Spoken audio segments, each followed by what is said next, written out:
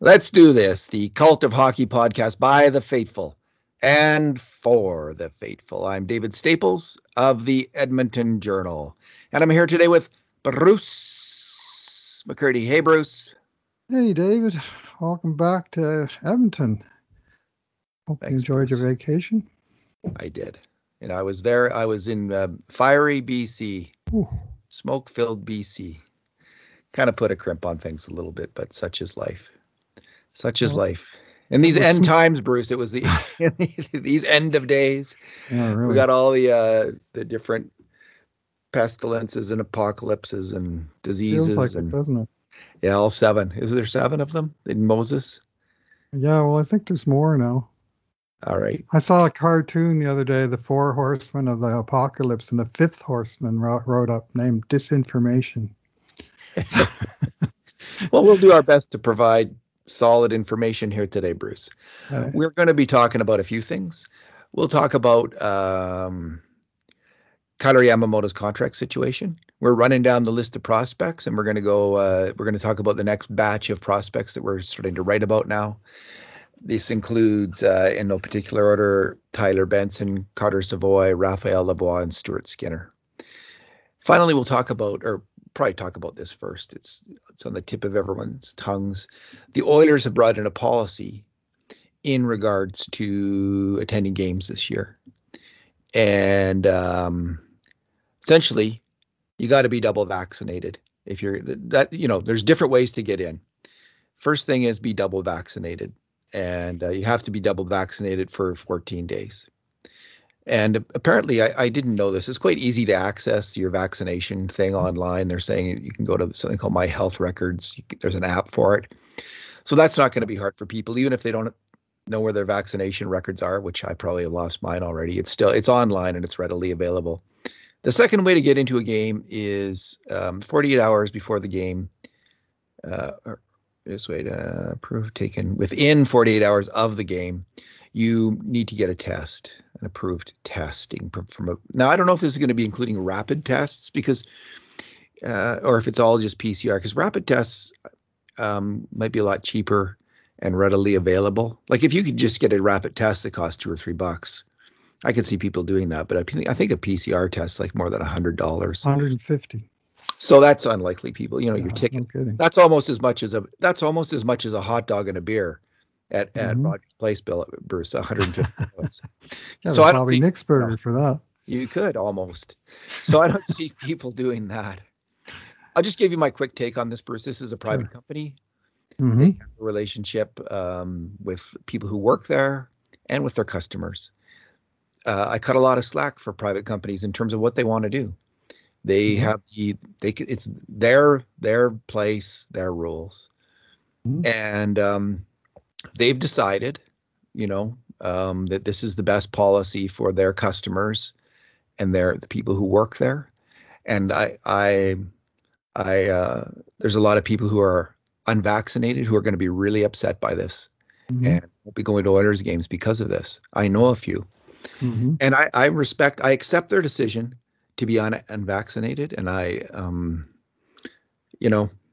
tolerate it. I think it's fine. I don't have any problem meeting with unvaccinated people. It's not an issue for me.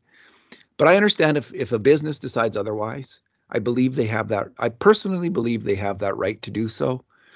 And you have a right then as a customer of that business to say, to hell with it, I'm not going.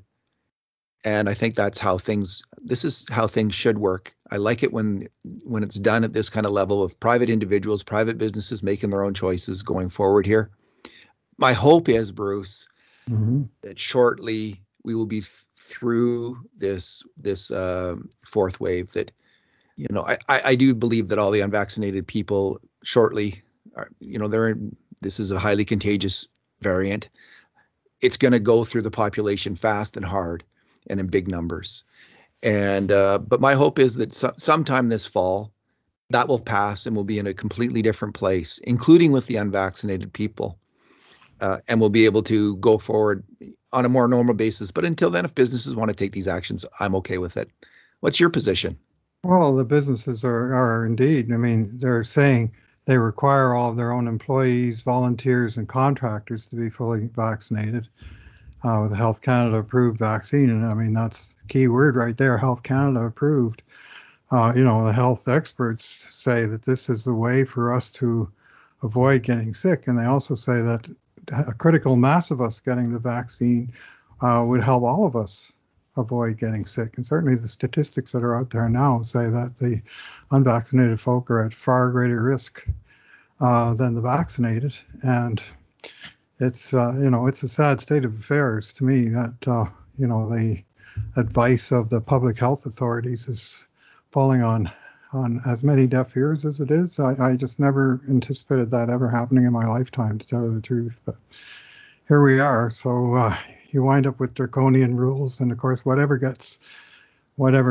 position gets taken these days, there are hardcore folk against it. And this is on any decision in any matter. It seems like there's such a bifurcation of viewpoints to the extremes. And you might say, well, that's my own viewpoint is a extreme viewpoint on one side, but I do believe the science, and I do believe the stats and the numbers, and the numbers say what they say.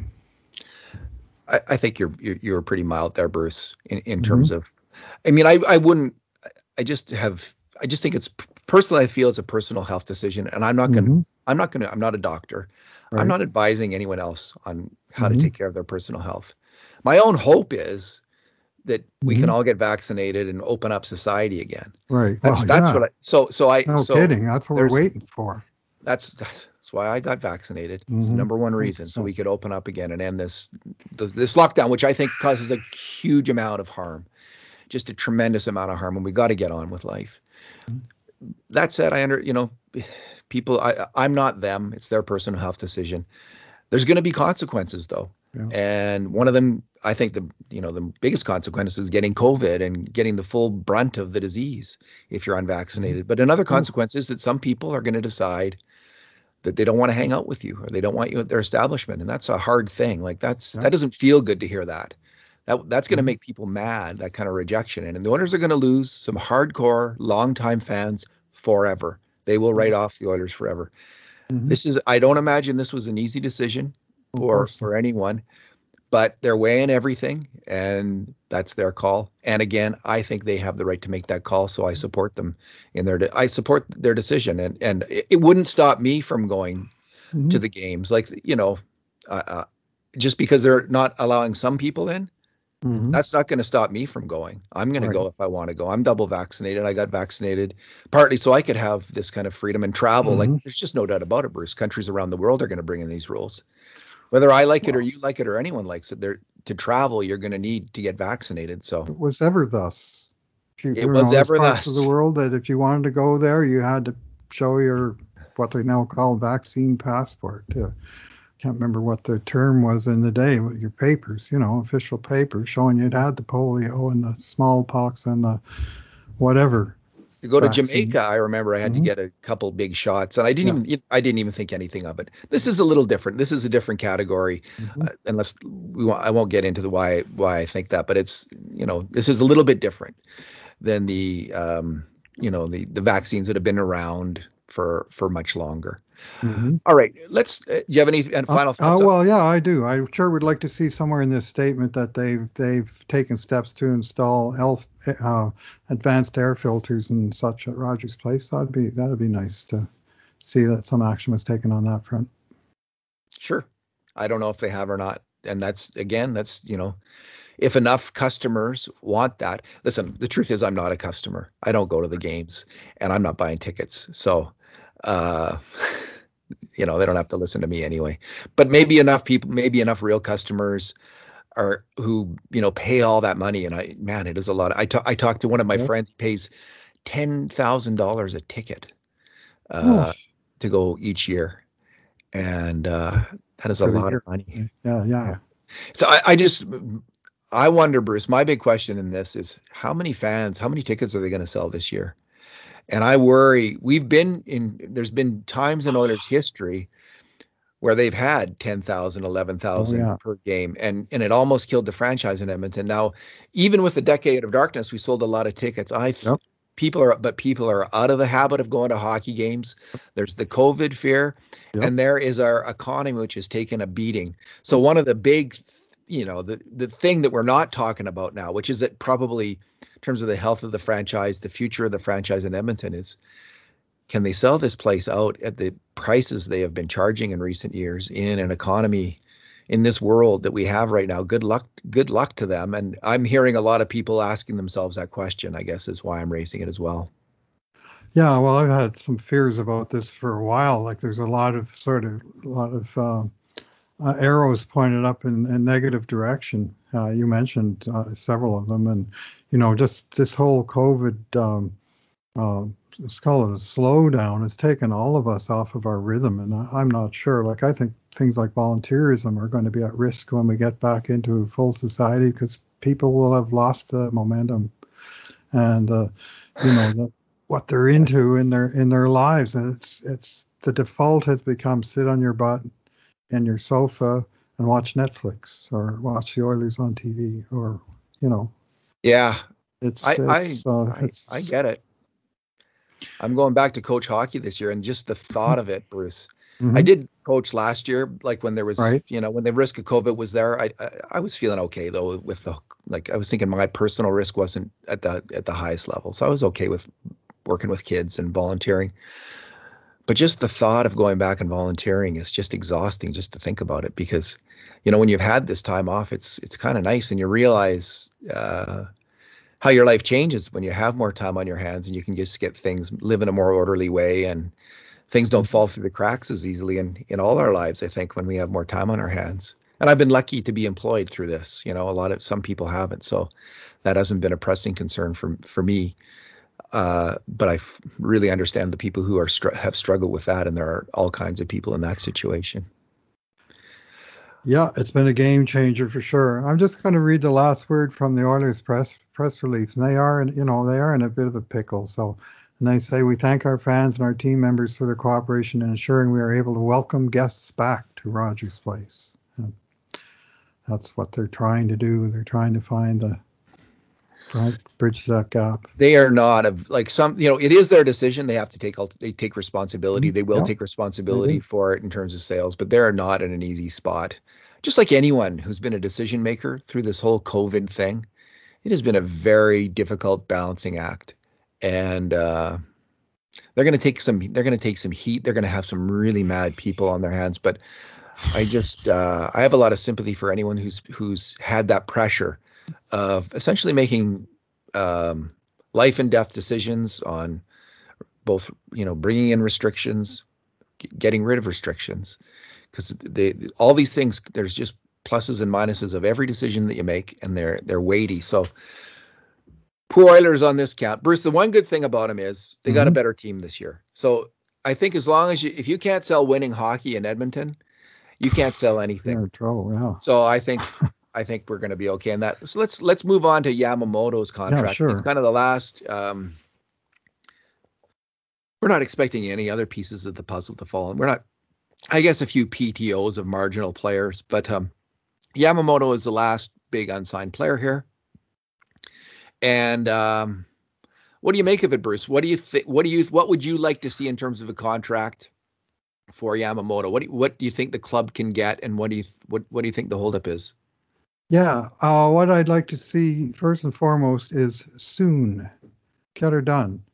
We went through this similar situation last, let's call it last off season. It was actually last winter that they finally got around to signing Ethan Bear after leaving him dangling on the RFA hook for the entire off season. Ultimately, it seems to have possibly affected his training regimen for the season. He wasn't, officially part of the team for all that extra bit of time, and he wound up being. It was like that game of musical chairs, where the one person doesn't get a chair. Well, all of a sudden, all the other contracts are signed. There's not much money left. Yamamoto, like Bear last year, has no real negotiating power. And the question is, in one scenario, he signs the Kevin Labanc contract 1 year, $1 million, because he doesn't have, barring a offer sheet, which doesn't seem very likely anywhere in this league right now. I'm sure the Oilers would like to get him locked up for 2 or possibly 3 years, and that will cost them more than $1 million. That'll cost them closer to $2 million, or even maybe a little more if they go for a third year. And that would take him. He's got 4 RFA years left, and the Oilers would like to lock him up, I'm sure, for at least 2 of them. So seems like they're playing a waiting game, but it'd be nice just to get it sorted out and get the whole team focused on just getting ready for camp. Good time to make a longer term bet on him, but that costs more money probably. So in terms of average annual salary, Bruce, he it's a good time because you're buying low, I think, on Yamamoto. He had fantastic season 2 seasons ago. It was like lightning in a bottle, though, that line coming together with Draisaitl and Nugent Hopkins. We don't know if that will happen again. He's had some real success playing with Draisaitl, and I have a theory about that. He's been a good partner with Draisaitl, and I think if you team them up with Nuge again, I don't know if that's in the plans. There's kind of all kinds of different talk about what they're going to do. They, talk about maybe moving Cassian up to a top line. I just think, give your head a shake. But they could be new. We could have Nuge, Draisaitl, and Yamamoto again. The Dynamite line reunited. I want to see that. I just think just go for it. See, start up the year, give them a training camp, commit to that for the first 10 games, and see what happens.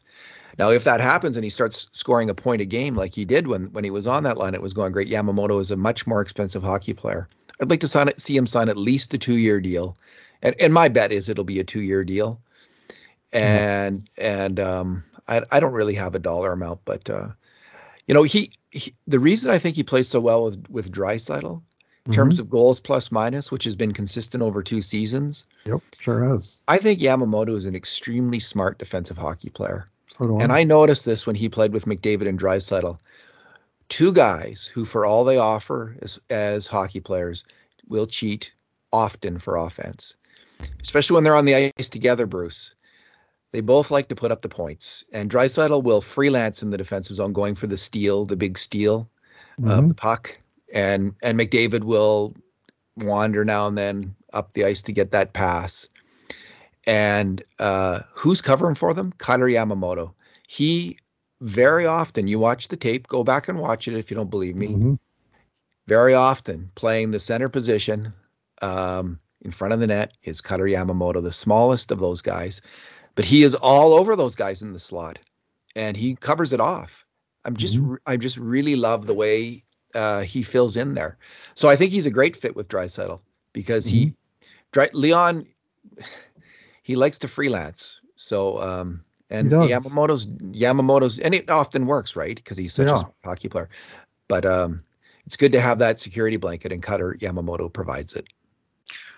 Yeah, well, I mean, compare and contrast the time at the end of calendar 2019 when McDavid and Draisaitl were together, but they had Cassian on their wing, and they were just bleeding goals against even faster than they could score them, which is saying a lot.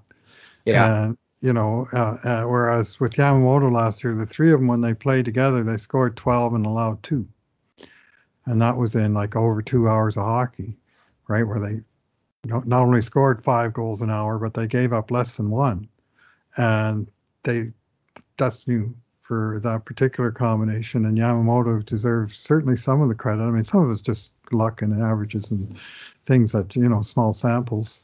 But some of it is Yamamoto is a to my eye, already a plus defensive player, and he's got a very real chance to become an elite defensive player. I really like his skill set, his aggression on the puck, on the forward check, but also in the defensive zone. He's got an excellent stick for picking off passes. He's got an excellent head for reading the lanes, shooting and passing lanes both, and he's fearless.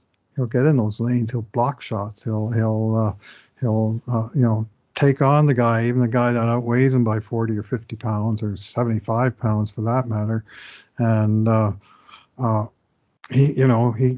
my concern about the guy is more that can he take the pounding that he's going to take? And last year, as the season went along, he became less and less effective, and he was taking more and more maintenance days, and he missed a couple games here and a couple games there with some kind of thing which was never made clear, but I think it affected his game most likely in the second half of the season. And the question is it a one-off that he's going to be healthy this year and no problem, or is it something that he's going to get banged up regularly? And we don't know.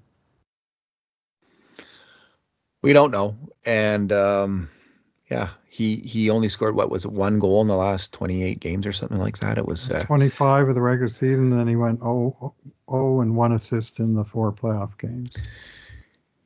Yikes. Yeah. Yikes. Yeah. So, the interesting thing, Bruce, when I think about players who are solid in the defensive slot, mm-hmm. it's the way they're thinking the game. Mm-hmm. They're reading the game well, and they have the proper discipline to understand their role. It's mm-hmm. just to play defense there. That's all you're thinking about. You're not thinking about anything else. You're just focused on what's happening, and you're reading the play, and then you get in the right spot. And it's two little guys, Yamamoto and Gaetan Haas, who stand out to me as the best slot defenders in terms of playing that center position in the defensive zone in recent years. You don't have to be huge to get the job done. And a player like Kassian, who is huge, he's just terrible at it. And Kyle Turris, who's average size, he really, really struggled. There's talk of Turris making the team again this year, and he's working hard, I guess. And when I think of what he can do, I have zero faith in his ability to make the reads and cover off defensively as a center. Now, maybe if he just totally revamped his game, he could get it done as a winger on the fourth line and then add some scoring. Maybe that's a role for him, but I don't think it's that easy. It just takes a really high understanding of the game and a real discipline about playing your position, perfecting your defensive position, and understanding it. And not all the players attain that level of defensive play.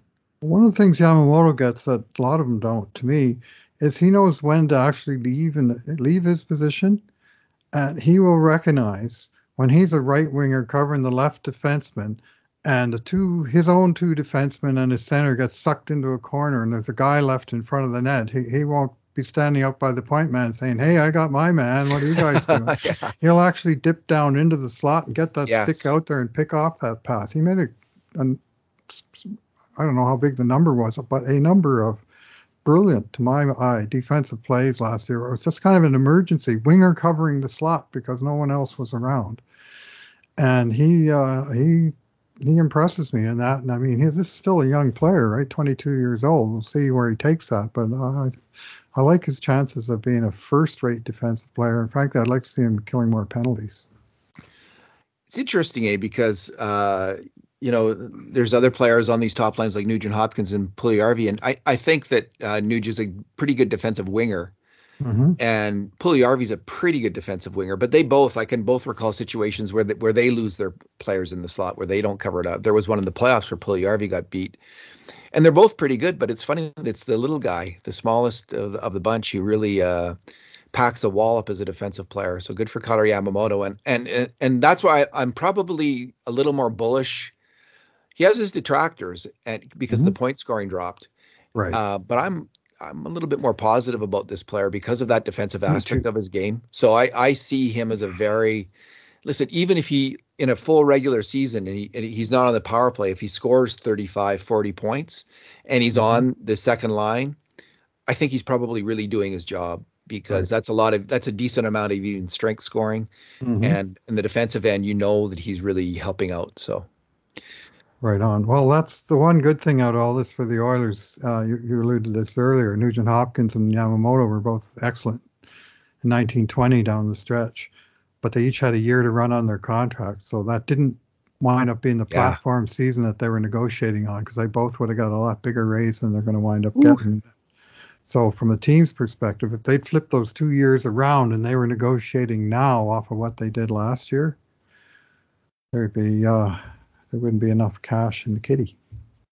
Nuge would have got $7 million a year, and Yamamoto would be getting a pretty good bundle as well. It'd be start with a 3, Probably. First, let's move on and let's start Yep. talking about the prospects. Sure. Let's just start with Raphael Lavoie. He's listed on Hockey DB as 6'3", 205. I'm guessing he's bigger than that now. Certainly in weight. What do you got? 6'4", 198 says elite prospects, but he's tall and he has room to thicken. So he's going to be a big boy before he's done. There's no question. Yeah, he already is, and he's going to get bigger. So he spent 4 seasons in the queue, and had to realize his potential there. Became he was for the last 3 years he was a top line winger on his team, and the last year he was on the Canadian U20 World Junior team. Yeah. So he was drafted by the Oilers 38th overall in the 2019 draft, and split last year. He was one of the many players, Bruce, who, to their great credit, the Oilers placed overseas. They didn't waste a season on. I don't think any player on the roster had that horrible. I guess Marody only played the 1 game, but they tried with him. They did a great job of placing all these players during the COVID lockdown in Europe, and he went to Väsby, a Div 2 team, Swedish Division 1 they call it, but it's their second division hockey. Väsby, which was a terrible team, and he was the best player on it. I think he scored 45 points in 51 games. Then he went to Bakersfield for the final part of the season. 10 points in 19 regular season games and 4 points in 6 playoff games. He was part of the team that, won the Pacific Division title for Bakersfield, which was a big moment for all those players. Bruce, I'm really bullish on this player. What's your take? Lots to like, for sure. I mean, he's got lots of rough edges, and we got to remember he's still 19 years old. Is he? Or no, he's 20 now. And he's just a kid, though. I mean, he's still just at the very beginning. He's got 2 more years to run on his entry-level contract. And for a second-round draft choice, you don't expect him to quite be knocking on the NHL door at this point. But what you do expect is progress, and I think we are seeing progress. He came 12th in the Hockey Allsvenskan in scoring, behind about 9 Swedes. And he was the top scoring Canadian in that league. Let's put it that way. And he was to my eye in the games I watched, which mind you were focused on his shifts. The service that we had, you were able to just watch the shifts of the player you were interested in. So, but by eye, he was the best player on that team, and by stat, he scored 45 points, and they only had one other guy who even got to 30. On Väsby. He's big and gangly. He doesn't strike me as being a great skater, but he can get from A to B. And in terms of the player style, I don't want to make this comp willy-nilly, but the style of player he reminds me of is Dave Andreychuk, who wound up being a pretty good NHL player for a lot of years, being big and gangly and right-handed shot. That was a shooter that knew where to go in the offensive zone, and he knew how to get a shot away and on the net. And Lavoie has got the sort of the fundamentals of that, and also the plenty of rough edges and he's not a player that I ever envisioned as being a great defensive player, like we were just talking about. Potential of being, his potential is offensive, but even those players have to be able to hold their own enough defensively that they're not giving it all back. So he's got a lot of work to do, and this year he'll be starting, presumably if all gets going on schedule, in Bakersfield with Jay Woodcroft, and as opposed to being airlifted in even later in the season than the other guys who came back from Europe, because he actually finished out the season in Väsby before he came over, right? Whereas some of the other guys like Benson and so on that came back in time for Oilers training camp and went on to the AHL and were there on day one. Well, that wasn't Lavoie. And he hit the ground running. He had a streak, and he had a cold streak. Like he is really hot and cold. But in the playoffs, he was pretty good. And they put him with 2 real vets, I think it was Malone and Cracknell, wasn't it? That was on his line. Because they had Marody and Benson on a different line. Anyway, he clicked with those vets, and it was a real nice experience for the kid to play with those guys. And tough 1-goal playoff games. Every game they won was by 1 goal. 3 of the 4 in overtime, and they faced elimination on 3 different occasions and came through with wins. And I mean, you might say, well, it's just a little. It's not even the Allen Cup. It's just a little thing they did at the end of the season. But hey, those are great experiences. And I probably said this last podcast, and I'll probably say it again next podcast. But I'm glad those kids got that chance, and I'm glad they came through. He reminds me, Bruce, like I can see around the net, he's a bit like Ondrej. Like he reminds me more of James Neal. Mm-hmm. Straight line, big, tough, nasty winger who's got a hell of a shot and goes in straight lines to the net. And James Neal in his prime, that was him. That's the kind of player he was. So I think potentially Lavoie can be James Neal at the NHL level. That's the ceiling for him, I would say. The skating isn't great. And if it was, he would have been taken first overall. Like, I mean, he's got everything. He's got a hell of a shot. He's mean. He does have a nasty streak, eh? Yeah. He got suspended. He got suspended in Sweden, I think, a couple of times for not taking crap from some opponent or other. Yeah, he's a tough guy, and so I like this player a lot. I think he's got the Oilers need some shooters. Like they don't really have. The closest they have is Puljujarvi, I guess. If he continues to develop as a shooter, he's got a way to go. I mean, Draisaitl's obviously a shooter, but he's also a center. Right. But they need some shooters on the wing to play with McDavid and Draisaitl. Some guys who can just fire it in the net. Yeah. And on this list, we have 2 of them, Carter Savoie and Raphael Lavoie.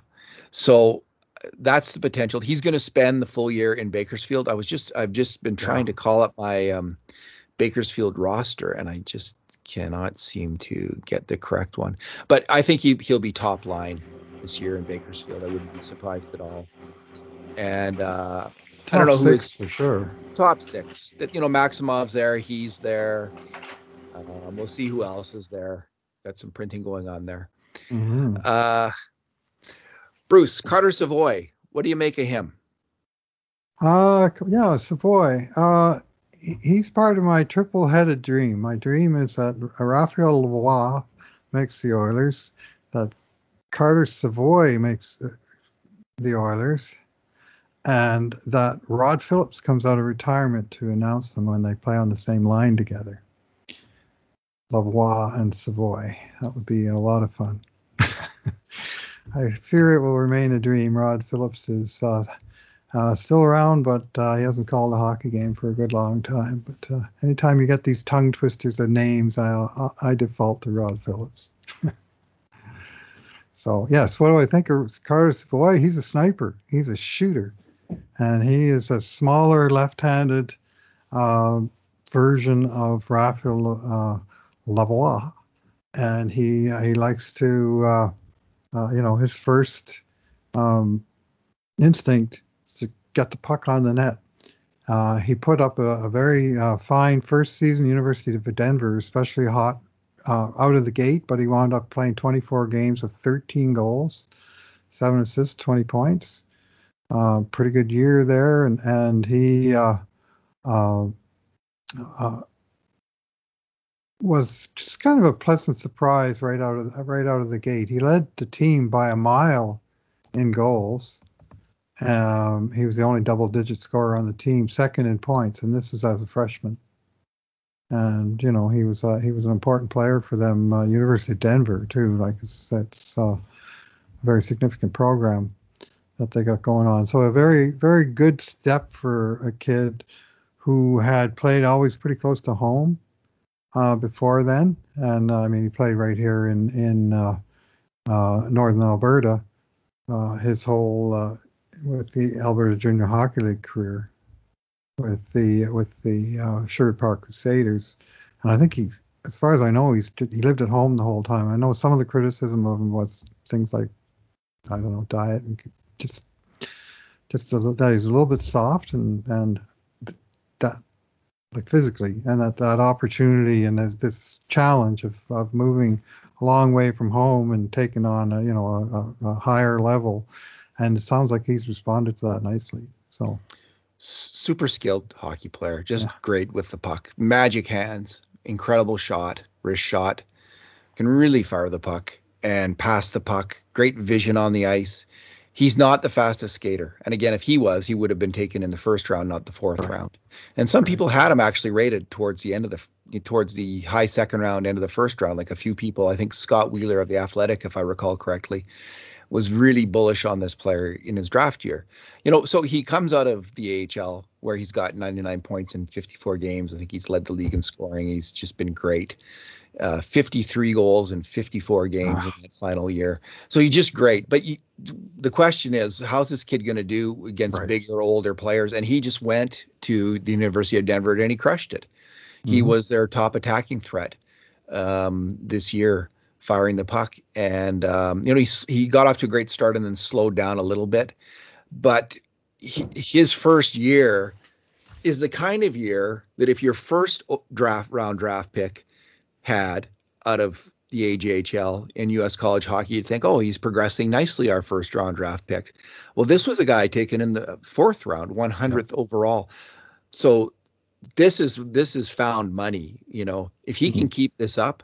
So what I'd like to see this year, it would be great if he can challenge for the league lead in scoring, if he can continue the momentum and take yet another step higher, and that'll partly dependent on teammates stepping up. This was the University of Denver wasn't a particularly strong team last year in that league. But if he can take it up one more notch here, the Oilers might really have something, Bruce. So I think he'll be in the University of Denver one more year at least. Sure. But I could see him turning pro after that. Like if he has a big season where he's got, let's say they play 30 games and he's got 40, 45 points, something like that, 40 points. But that would be pretty tremendous. 40 points would be tremendous.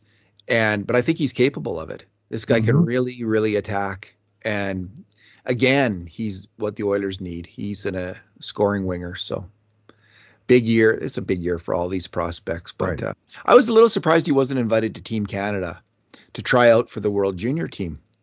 I think he qualifies. And the year he had at U.S. college hockey.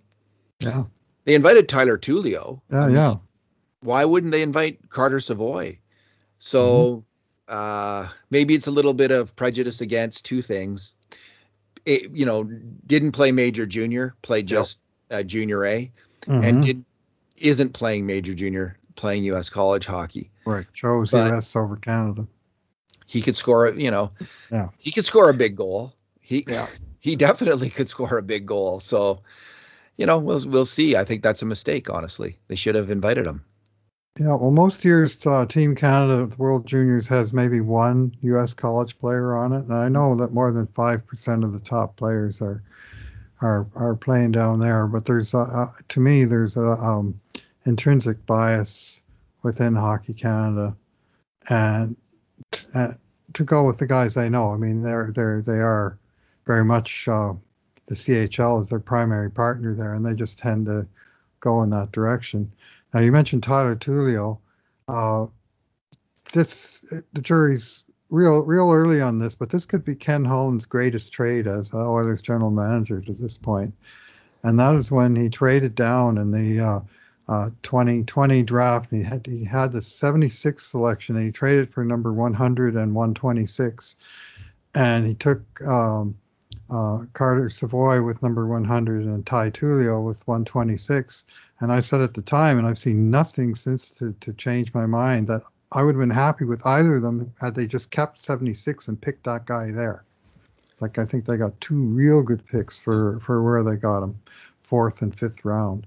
And both those guys, we just wrote about Tullio's our number 13 prospect. And as this podcast goes to air, we know that Savoy is going to be listed somewhere in the top 10 because we're talking about prospects 10 through 7 today. So taken 76th overall that year was San Jose. Used that pick to take a Russian player called Daniel Gushin, who plays for Muskegon in the USHL and had a really good scoring season. So, I mean, of course, they could have taken any number of players. We'll see though if but 2 picks for one. If you I liked cash it. on both picks, you're doing and they haven't cashed, but they got 2 real good prospects for where they got them. So that trade, I mean, the trade itself was good, but what made it real good was the fact that they made 2 good picks thereafter. And obviously, we won't know the final answer for many years from now, but things are trending nicely. Tyler Benson. Tyler Mhm. Benson, Bruce. Tyler Benson. Taken second round, 32nd overall in the 2016 draft. That is a long time ago for a prospect. Yep. He has been in Bakersfield 3 years, and his first year he just had a stellar year. 66 points in 68 games. He looked like he was going to, maybe even make the Oilers in the following year, but he took a step back in Bakersfield a little bit, 36 points in 47 games the next year. And then in the, which was called off, he didn't have a chance in the playoffs. I don't know if Bakersfield would have made the playoffs. He had 7 games in Edmonton, so we have seen him as an Oiler. He had 1 assist. I liked him as an Oiler. I thought he was solid defensively and added on the attack. Last season, he played in the Swiss second division, if I'm not mistaken, for the GCK Lions. 19 points in 15 games, and then he went over to Bakersfield where he lit it up again. He and Marody and McLeod formed the dynamic, probably the best attacking line in the AHL last season. 36 points in 36 games plus 14, and his playoffs were okay. He had good games and bad games. I guess the knock on him has been his skating. I think Kurt Levins has pointed this out a number of times. He just he's no Pavel Bure out there, Bruce. Mm-hmm. And can he skate fast enough? He thinks the game well enough on the attack and I think on defense, and he's strong on the boards. He can really pass the puck. I think he might be a nice fit with a player like Draisaitl who can really shoot. Setting up Draisaitl, I think they could have some chemistry there. Of course, they have Ryan Nugent-Hopkins on an 8-year contract. Nonetheless, I don't know if he's going to get his chance this year, Bruce. I think he would have, without COVID, he would have been called up last year and he would have got a chance. So it's just a terrible thing that happened to him in terms of his career because of COVID. Do you think he can make it? He's not had good luck, that's for sure. Yeah. I had a lot of trouble with injuries in his younger years. Like, he was a true hotshot prospect as a youngster. Broke all of Ty Ratty's records in midget hockey here in Alberta. But he ran into a couple of health issues while he was with the Vancouver Giants, and he lost just big chunks of multiple seasons. That really set him back, and I think his off-season training and all of it was set back, which presumably would also have included, work with the skating coaches and what have you. I can't comment knowledgeably enough on his skating to say, I hear some people just say, he just can't skate. He ain't going to make it. He can't skate. And I'm not there at all. Let's see him play some games. Let's see the guy get a shot. Because he's now on his second contract, and he signed a team-friendly contract at the NHL minimum, even though his qualifying offer was for more than that. He took the minimum because that's his best chance, is to get into the roster where he's not costing the team against any margin at all, that he's right at the very bottom level. And they can't just send him down to the minors with impunity. They got to waive him now. And so he has sort of 2 chances. One is that some other team might claim him if he gets put on waivers. But 2, and the better of those chances, that the Oilers don't want to waive him because they don't want to lose a guy they've invested 5 years and three directly development years in, and a second-round draft pick who's proven what he's done at the minor league level. I think he fits somewhere in the roster, and it might be as the 4th-line left winger, and it might be as the 13th forward, but I think he has a real good chance to start the season on the team. The question is, will he get games? And secondly, will he get games in a place where he can really show, like as an offensive player, if you put him on the line with Devon Shore, like maybe he's not really going to produce a whole lot of points, right? But if you give him and there's so much competition here. I mean, they just signed, as you say, Nuge to an 8-year deal. Zach Hyman, also a left winger, listed to a 7-year deal, and they just brought in Warren Fogle, left winger, signed him to a 3-year deal, and all of a sudden you're Tyler Benson, and you're looking at the roster, and your gaze has just gone up and up and up, and all these roadblocks. So, and they got Dylan Holloway, Bruce, steaming up. Yeah. He can play left wing. They signed Perlini. They signed Devon Shore. Yeah. So there's one job there, fourth line left wing, right? Mhm. And it looks like there's Perlini, Right. Shore, Thanks for reminding me. Holloway, Benson. There's 4 guys battling for one spot. And in terms of being a checker, I can't speak to Perlini's game, so I'm not going to try. But if they just want a checker and so a penalty killer, they're going to go with Devon Shore, right? Yeah. But Benson can check, and if they want a bit more offense, which I don't think they will, I see Devon Shore making it ahead of. I see Holloway going to Bakersfield. Yes, I did. And I see now there's a chance that the Benson will stick, though, as the 13th or 14th forward on the team, more that Shore will. But I just want to see Benson get 10 games in Edmonton. Mm-hmm. And let's see what we got That's before nice. you give up on this player, and give him a few games on a top line. Give him a few games with some high caliber NHL players like Draisaitl or McDavid. And let's see how he does there, because this guy can really, really pass the puck. He's got great vision, and it's his elite NHL skill. And I'd love to see him setting up Leon Draisaitl. So I hope to see that in a few games. Maybe we'll see it, maybe we won't. If maybe they're going to move Nuge to center for a little bit. Unlikely, but if that's the case, I wouldn't mind seeing Benson with Nuge. They're both kind of similar players in some ways. Nuge is a better skater, of course, much better skater, but they're cerebral players who really love to pass the puck. They play the give and go game very well. But that is Benson's game, and there's other players on the Oilers who excel at that: Draisaitl, Yamamoto, Nugent Hopkins. So if he's in the mix with those guys now and then on a line, that might work. Well, where he clicked best at the minor league level was when he was playing with skilled line mates, right? Yeah. And when Marody was healthy was when Benson was better. When Marody was struggling with injury in the middle of the year, was coincidentally or otherwise, that was the time that Benson struggled. And when they had a talented center in the middle of them, that line really hummed. And I mean, obviously in the minors, it's a lot easier to get into the top 6 than it is at the NHL level. But that's my worry, is that he makes the team, and yet still does he get a chance to really play with skilled players, because that's where he's most likely to excel. Yeah, I think Kurt's written recently, he's got to improve his skater, take up the challenge and improve his skating.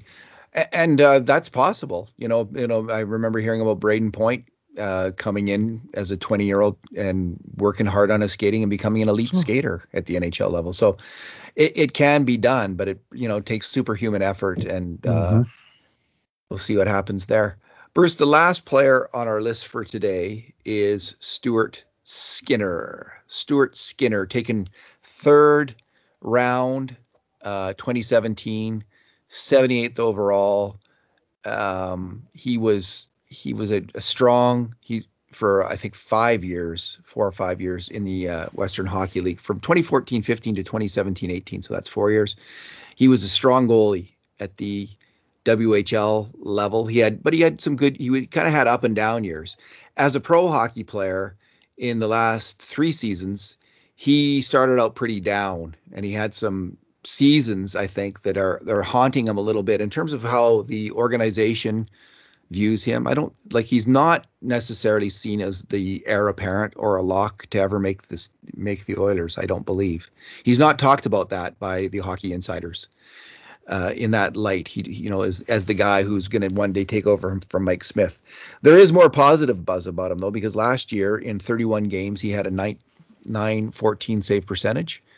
for the Bakersfield Condors, and it was a significant turnaround. I think in part, Bruce, their defense was a lot better last year. They brought in Ryan Stanton, who is a really, really good AHL defenseman, and I think he helped settle down that defensive group. He became, their horse. And Kevin Gravel. They had two guys who could really play well at the AHL level, and that helped Stuart Skinner as much as anything, but he did have this good year. So the good news is, although he's had 3 pro seasons, goalies get 4 seasons before they have to go on waivers. So the Oilers can send him back for another year in Bakersfield, and he doesn't have to go on waivers so another team can claim him. So this gives the Oilers this window here. As Koskinen's contract comes to an end this season, and they're looking for someone. If Stuart Skinner has if he gets a year where he's around .920, he could be definitely in the running to take over from Mikko Koskinen. So big year for him. Yeah, he came down. He started the year with Edmonton on the taxi squad. Had that game. And he wound up being the backup because Smith got hurt and Forsberg got waived and lost on waivers. And all of a sudden, Skinner went from number 4 to number 2 in a 2-day span. And he backed up Koskinen for a number of games. And then he finally did get to start one game. And so he got down to Bakersfield a little bit late. And they were already, I think, 0-3 when he got there. They had a weird year. They started off with 5 straight losses and they turned it around. And he was a huge part of the turnaround because he won 1, 2, 3, 4, 5, 6, 7, 8, 9 games in a row at one point, and he barely gave in any goals. He was just, shutouts. He had back-to-back shutouts. He had a whole bunch of 1 goal against kind of games, and so he had great stats for a while. And he kind of regressed towards the mean, but he still had a pretty fine season when all was said and done, with a 914, a 238, and I believe he led the league in wins, 20 wins, 9 losses, 9 regular type losses, and he showed a lot. And of course, he played well in the playoffs. All those low-scoring overtime games while he was in the nets, not giving in the goal that would have eliminated them from the playoffs. A couple of situations. So. It was a I think promising year for him, and he was the only guy really in the Oilers' top prospects who could have been loaned to Europe who wasn't. He stayed here, but he still got the double experiences. He got the one in Edmonton, and then he got the serious playing time and the good results down in Bakersfield. So I view it as a real step forward season for Stuart Skinner. Maybe he was here working with a goalie coach, and that was the right thing for his development, like as opposed to playing games in Europe. It's hard to, I don't know. A lot of goalies went over. Rodrigue was kind of the exception to the rule, and in my knowledge, I mean, maybe I didn't study like what all the teams did with their players, but not too many goalies seem to be flying the pond. But Rodrigue did, and he played a bunch of games. He played over 20 games in the Austrian league, but Skinner stayed here. But he was right in there with the Oilers for the first month of the season, and so he got sort of 2 different types of development during the course of the season. So one thing you can say about almost all of the Oilers prospects. It was not just a normal year where they developed. They stayed with one team and they just played with that team all year. There's a couple, went to Russia and just stayed there, but mostly they got different perspectives on the pro hockey life. Let's put it that way. So this year in Bakersfield, he's up against Ilya Konovalov and Olivier Rodrigue for playing time. It's pretty clear that one of those guys is going to be sent to an ECHL team. And there's also Stalock, who's here. Yeah.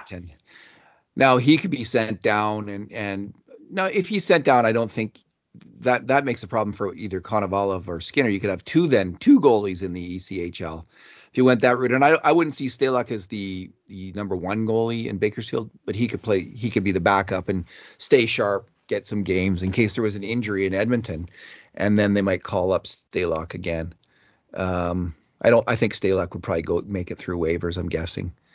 So it's a little bit complicated for playing time, but I see Skinner's going to get his games. He was the number one guy last year. He as you say, he was the guy in between the nets in the playoffs.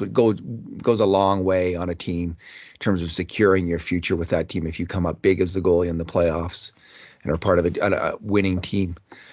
So he's going to get his games. We'll see what happens to all the other guys. I'm a little bit more concerned about Rodrigues' development and Konovalov's, but there's lots of playing in the ECHL. There's lots of games to be played too, so they'll get their chances. Yeah, lots of Oilers goalies over the years have spent time in the ECHL, including Skinner, but also including guys like Devin Dubnyk and Jeff Delorier, that they were sort of high-profile goalies, and the first step for many of them was year one. They'd be in the ECHL. What would be different for Rodrigues? This would be year two because of the sudden surfeit of goalies they have in the organization, with Konovalov coming on board and with Stalock being in the mix. It's there might be a three-headed monster somewhere in the chain, and I'm actually thinking that might happen at Bakersfield. But we'll see. Bruce, let's just end off. I just want to ask you, I was away on vacation for a little while. Mm-hmm. Nothing has happened with Chiasson or Ennis, right? They're both kind of floating out there in the unemployment sphere for hockey players and looking for jobs. Chiasson would be a good fourth line signing for some team. I think I wouldn't. I like the player fine. I don't think it's going to be in Edmonton though at this point, is it? It seems unlikely. They protected 4 right wingers, right? Yeah. And he didn't have a contract, so he wasn't one of them. And there's just not the aching need for right wing. As we know, he did a lot of his best work on the power play, and I do think that they're planning to slot Zach Hyman in there, and that Jesse Puljujärvi showed something last year as a possible net front guy. So even though Neil is gone, I think it's looking more likely Neil and Chiasson are gone. And I agree with you. He could help some team. He may wind up following the same path he did 3 years ago when he came to the Oilers camp on a professional tryout, signed a 1-year deal for league minimum, and in some ways that was his best year in Edmonton, but it sure was his most the 1 year that they really got a huge value contract out of the guy because they paid him thereafter. And so, but I could see him easily going to some team on a PTO and making that team out of camp. Indeed. Yeah, they got Hyman and Puljujärvi. So, all right. Well, any final thoughts, Bruce? Are we good to go? Still August. September's coming. The whole camp is delayed by about a week. But it's only a week. The season ended a month late. The draft was a month late. But the new season, the rookie camp, gets underway on September 15th, which is traditionally when main camp starts. And main camp this year starts on the 22nd, and the first game for the Oilers is October 13th. So about a week behind typically the first week of October they start her up. So they're trying to get her back into the regular rhythm of hockey again. And we'll see where this fourth wave goes and when the fifth wave comes. And there's just so much. It would be so nice just to play a season like 82 games, that kind of season, and several playoff rounds. Oilers. It would be very nice. Very nice. Oh yeah, I'm worried about minor hockey again. We can't have that that we had last year. We gotta. Anyway, we'll see what happens. Que sera, sera.